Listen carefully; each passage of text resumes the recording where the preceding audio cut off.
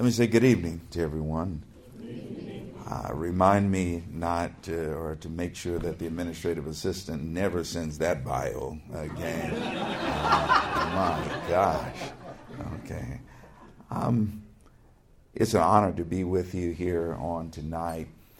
And I'm still struggling with knowing how to jump into this subject matter based upon the way that it was presented to me. I'm very excited about the fact that I've heard that you all have been in a discussion having to do with liberation theology for quite a while, maybe even since the Advent season, and I'd be very interested in possibly tying some of the things with regards to liberation theology possibly to the texts that we generally associate with Palm Sunday.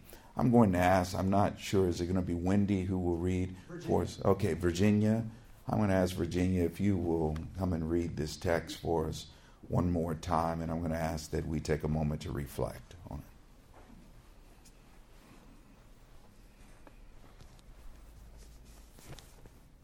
it. The next day, the great crowd that had come to the festival heard that Jesus was coming to Jerusalem.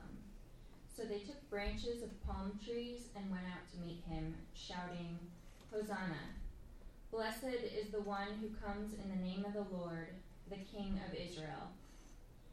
Jesus found a young donkey and sat on it, as it is written, "Do not be afraid, daughter of Zion. Look, your king is coming, sitting on a donkey's colt." Thank you. So, what exactly do we do with a text like this? Palm Sunday has always been a confusing time for me because I never knew what to do with Palm Sunday. One of the ongoing debates, which I feel like I've always been taken by, is the notion, is this a Sunday about praise, or is this a Sunday about passion? And somehow I want to believe that praise and passion can live together. As a matter of fact, I want to suggest that you can't really know one without knowing the other. The particular term that is utilized, that the people cry out, Hosanna, actually is a Greek transliteration which goes back to a Hebrew term.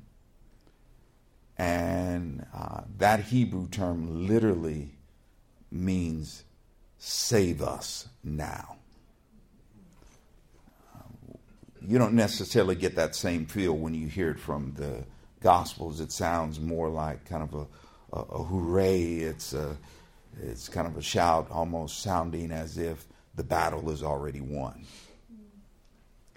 But in the 118th Psalm, where we encountered this term, as a matter of fact, this is the only time in the Hebrew Bible that we encountered this term, the term that comes from Yeshua, which means to save. This is the first time and only time we get this term in the pual form, which is it's an intensive form of the verb, and it's this real plea: save now, save now. Well, this is a term that all of the gospel writers, with the exception of Luke is the only one that does not make use of this term. Matthew, Mark, and John all depict the crowd crying or exclaiming, Hosanna. So what is it that we do with this term? I want to share briefly the major way in which I have heard it, and I've kind of continued that tradition within predominantly African American settings. But then I want to open the floor up, and I'd really like for you to talk with me about how do you experience this text, and is there anything political for you about this text? When I hear the term Hosanna, I've oftentimes tried to label this by saying that what you have in the story about the entry into Jerusalem is praise in a minor key. All right? Or sometimes I would think of it as muted praise. And I connect this with, if you look at the Hebrew Bible book, what we call the Psalms. In Hebrew, it's called Tehillim.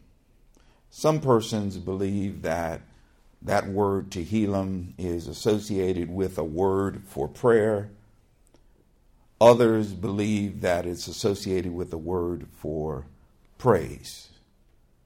And so, like what scholars like to do is that they like to have these hard positions where nothing can ever work together. It's either this or it's that. So you've got this whole matter of what is meant by Tehillim. Some say that the book of Psalms is a book of prayers. Others say that the book of Psalms is a book of worship. That is, it's a book of praise. Once again, I ask you the question, why cannot prayer and praise have some kind of relationship? The entire book of Psalms to me is a huge example of what you see in Hosanna. What do we do with Hosanna? Is Hosanna save now? Or like, yes, save? Is it this cry for help right now?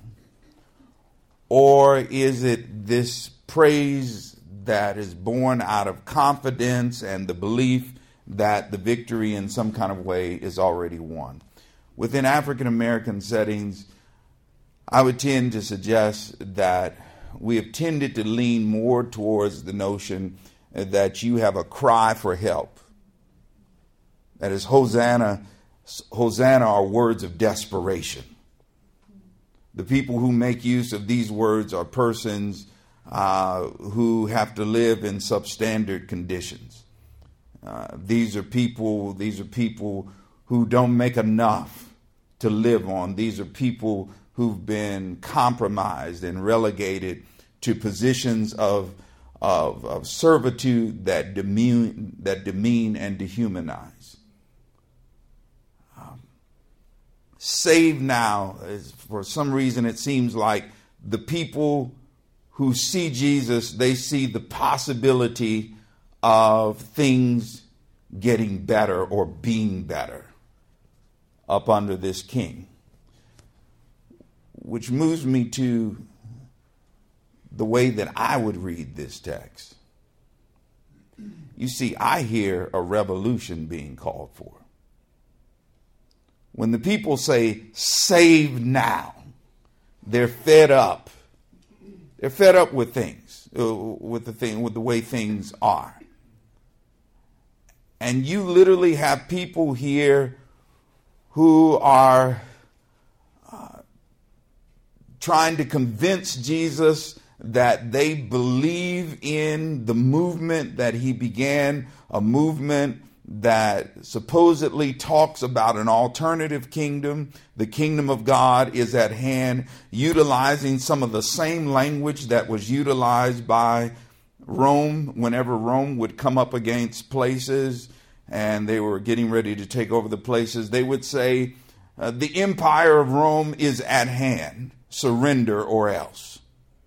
All right, we see that in some other documents where we read about some things that were taking place in the Greco-Roman world. But isn't it interesting that when you hear Jesus, Jesus says the kingdom of God is at hand. Repent and believe. Sounds strikingly like what Rome would call persons to do. The only difference is that Rome would tend to utilize the term surrender. But you know, repentance is a type of surrender. Jesus says, repent and believe. And for me, when I hear this particular text, especially following through the Gospels, these persons who have been impacted by the ministry of Jesus, some people not knowing where to stand with Jesus, but for those who are now embracing Jesus, I believe that they saw something, or they believe they saw something in him that had the potential for revolution. Now the question is whether or not the people were satisfied or dissatisfied with how the story goes on. That is because with the crucifixion of Jesus, you could go either way with that. Some would say, no, he's not the one. Others might say, he's exactly the one, because that's what they do to revolutionaries. That is, Rome tries to make an example of those who rebel, and crucifixion is a particular kind of capital punishment. It's intended to put rebels on display. So, really not sure how the crowd embraces Jesus beyond that, but I hear Palm Sunday as being associated or having its roots in a call for revolution from people who had been muted by the Roman Empire, people who had no voice, persons who had been relegated to the margins, but now saw the possibility of something radically different taking place. It's hard for me to hear that term, Hosanna, as just being a time of praise when we come on this particular Sunday.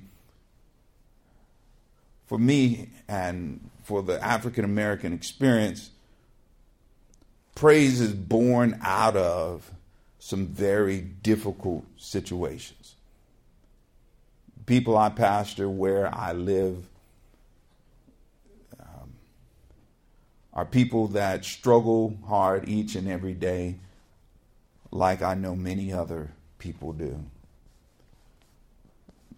But a lot of times our church building is utilized for such things as when it is below zero weather outside. Sometimes persons just come to the church to find some heat because they don't have heat.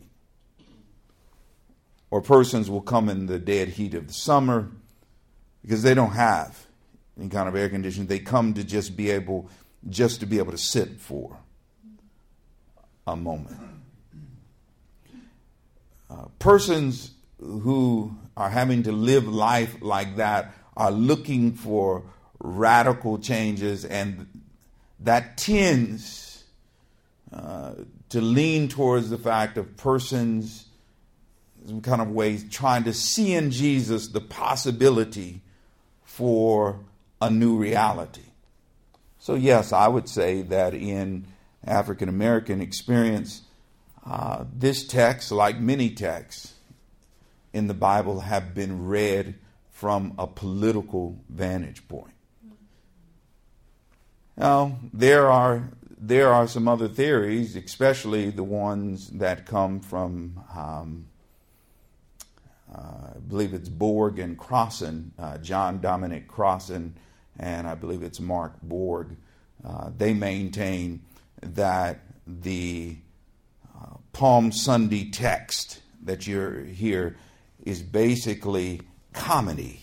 It's political theater that is trying to poke fun, supposedly at another procession that would have taken place on the same day or just immediately before Jesus comes riding. That is, it was a procession of a Roman official, possibly a governor, with the stallion, with a lot of the soldiers and the big fanfare. and so forth. And so what you have here with Jesus coming riding in on a donkey is trying to poke fun, trying to say that these people are trusting in stallions, in princes and horses, in officials and horses, but here is the real king.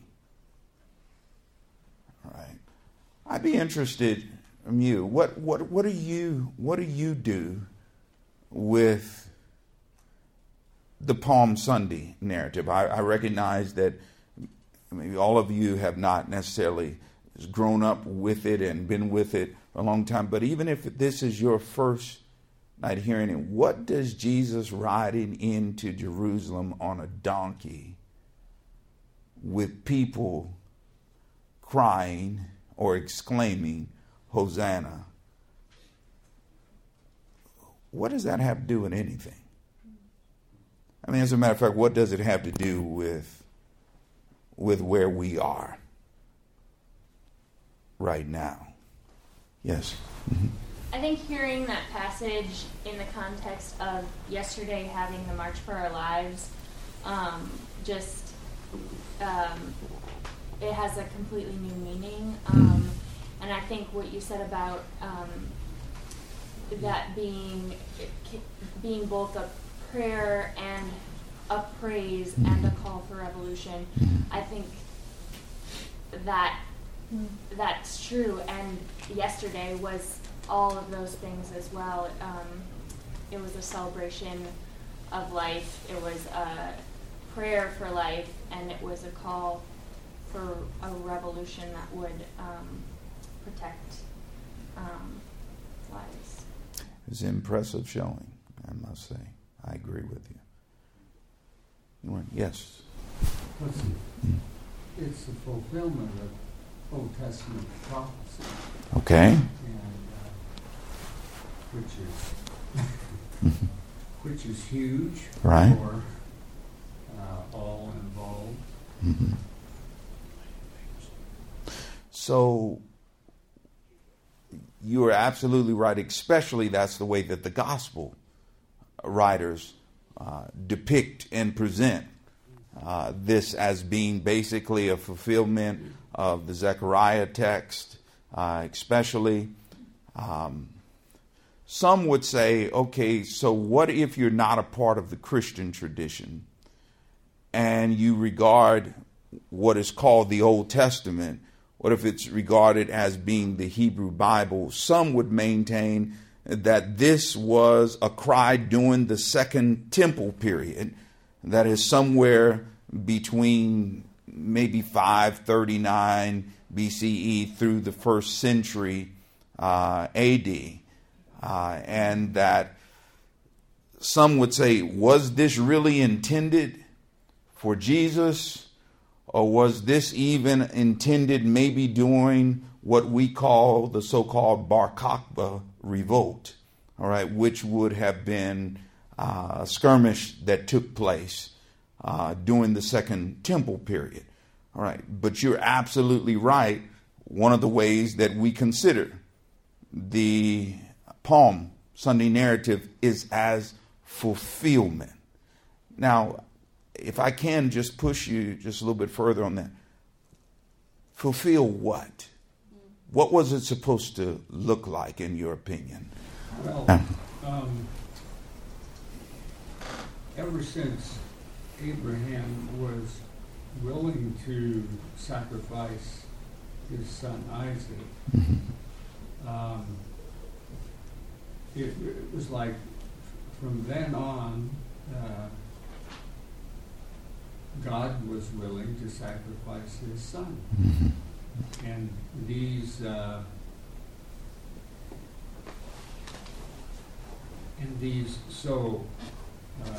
what you're saying about your two points. Mm-hmm. One about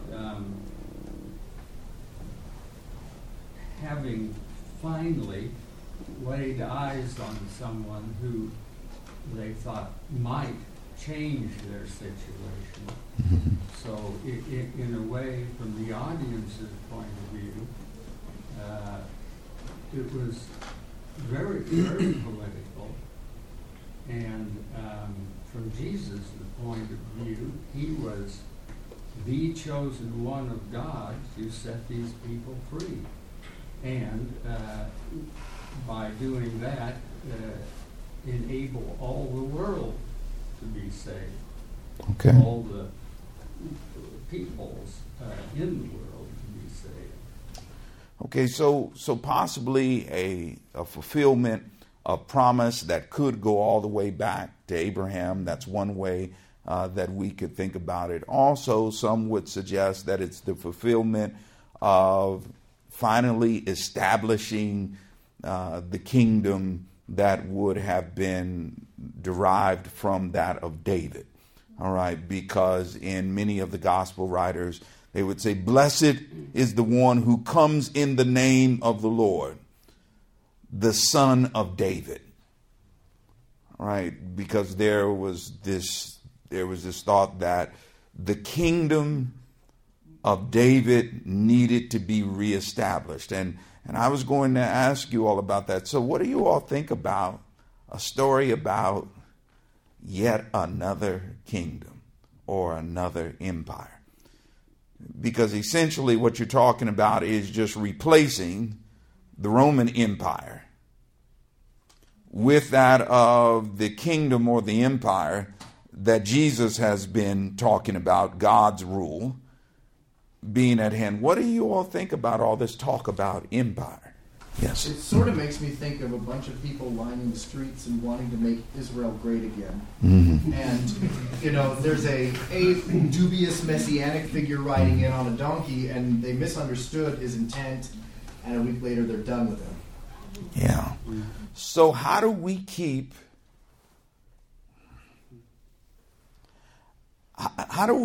from just getting into a vicious cycle where people who feel as if they have been left out for a long time all of a sudden want to try to get on top, and then another group of people feel as if they've been left out and they push now for a regime change of sorts? I mean, do you see it as being a vicious cycle, or do you see Jesus riding in on this donkey as representing the potential for something that is other than just another empire? And if so, what does that look like? We just stay in praise and passion, and we're oblivious to all their mire and woe and fighting. Say that again. I want to make sure I'm We hearing. just love the praise and passion. As Federico Fellini said, to the innocent all things are divine. Yes, yes, yes, yes, yes, yes. And also what can happen is that we can go in one direction or the other to the extreme. Sometimes we've gone in the direction to the extreme of palms. It's about all praise without respecting the passion that exists, that is a major undercurrent. And likewise, going to the other end where it's all just about passion without any praise or confidence that we can move in a different direction also can be problematic. Yes. So that vicious cycle to me is one group having power over another group. And Jesus riding in on the donkey rather than a magnificent horse was a symbol of a different kind of kingdom, a different kind of power. And, then the Holy Week, he's washing the disciples' feet, saying, if you want to be first, you have to be last, you have to serve. So it wasn't the kind of kingdom they were expecting. They were expecting the big, glorified, we're going to have power over other people. We're going to take back the power that we lost. And the power comes then from the relationship with God. It's an internal rather than an external. So you don't get the feeling that the Christian witness depicts the kingdom of God as having power, even including power over other forces? I don't. Over the force of evil, but not over different groups. Not over different people. So you don't see what Jesus was talking about as in any way lifting up one group over another. That's right. Okay, all right. I just want to make sure I was hearing. I hear someone else. Yes. If this was a divine black joke in which Jesus was using political satire, was he speaking just to the Roman rulers, or was he also speaking to the religious rulers who were collaborating under pressure with Rome, or both? Yeah. Well, I think that if you read in all of the Gospels, in every one of the Gospels following the entry into Jerusalem, every one of the Gospels spend at least 2 chapters after that where Jesus is in some kind of way in tension with the temple. So oftentimes where we speak about things being so political with what's happening with Jesus, really, I would dare to say that one could make truly an argument that the entry into Jerusalem was not so much aimed at Rome, but aimed at the perversions that supposedly were taking place in association with the temple. It's almost like a reoccurrence of some of the things that we heard from like prophets like Amos and Hosea earlier, who really took to task how the temple had supposedly become one of the major abusers of the people through the exploitation of others. So, and I definitely would say to you, I don't think it's just the Romans, but I may even push a little bit further and say that it seems to be mostly directed at the temple, the religious establishment. Yes, sir. Yes, definitely it's not the Romans. Even though the Romans were in charge, it was not the Romans that had the problem with Jesus. It was the Pharisees. It was all the higher ups in the Jewish religious society, which basically governed the whole thing. So I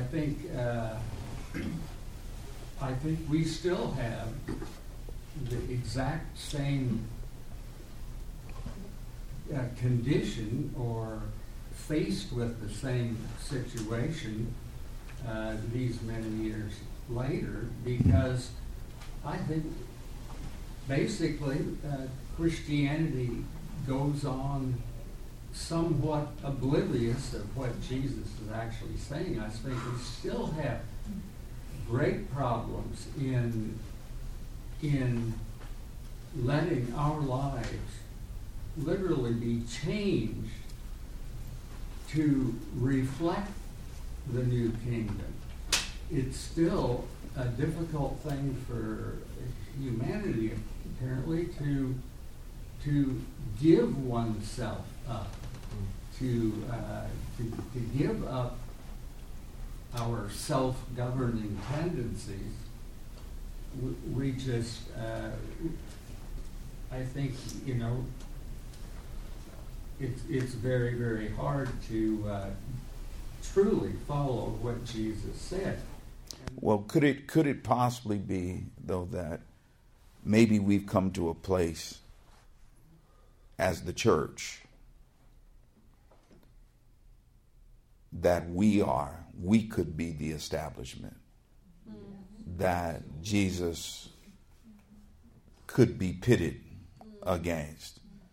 What does that look like? Because if it was left up to me, I would almost see this as likened unto a poor people's campaign.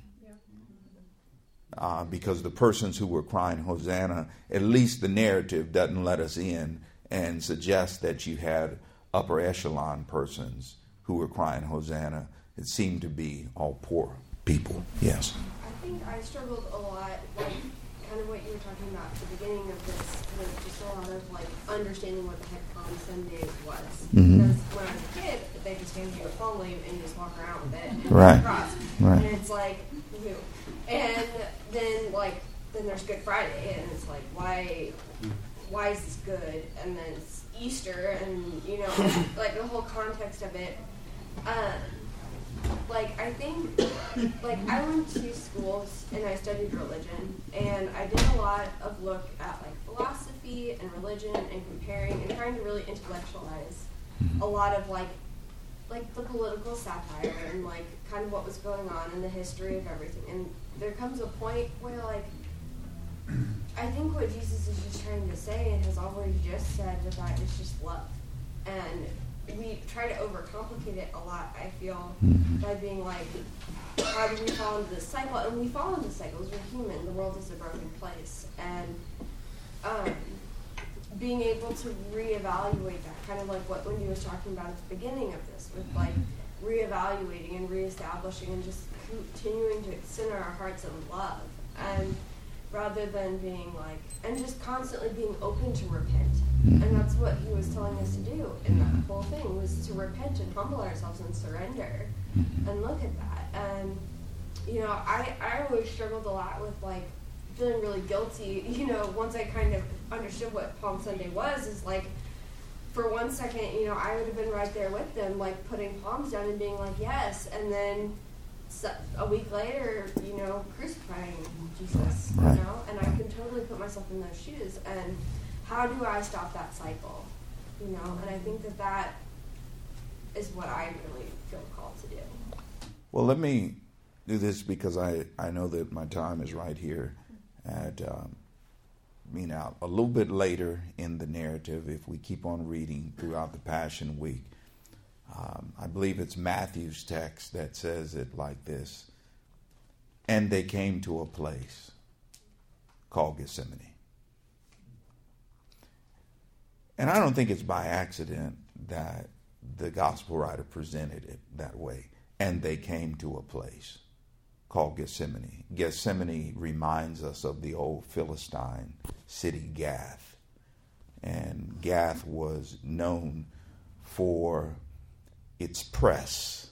It's where olive oil was made, and wine was made.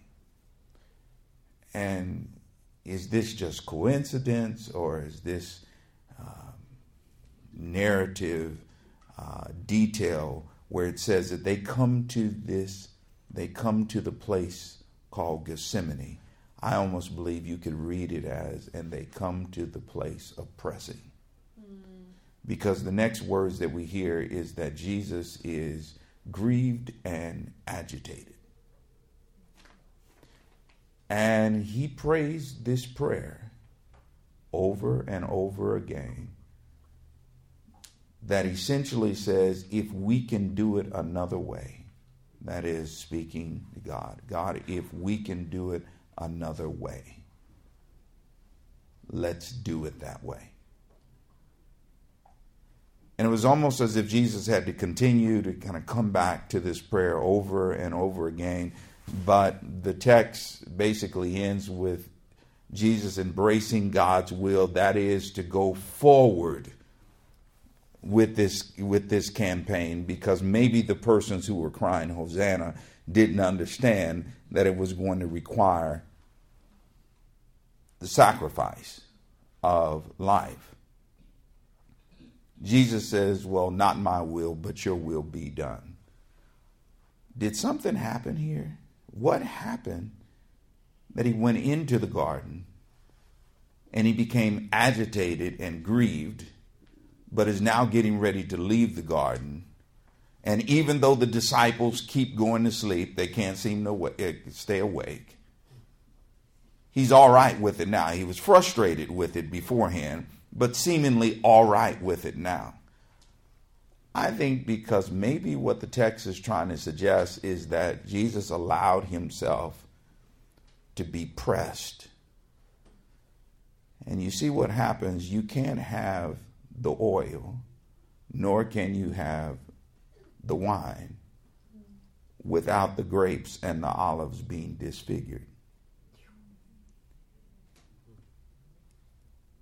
You just can't have it. And maybe what we're trying to do as the church is that maybe we're just trying to remain grapes and olives and not allow God to really make use of us in a way that we can demonstrate power, which oil oftentimes is talked about or associated with in the Bible, and wine oftentimes being associated with the whole notion of joy.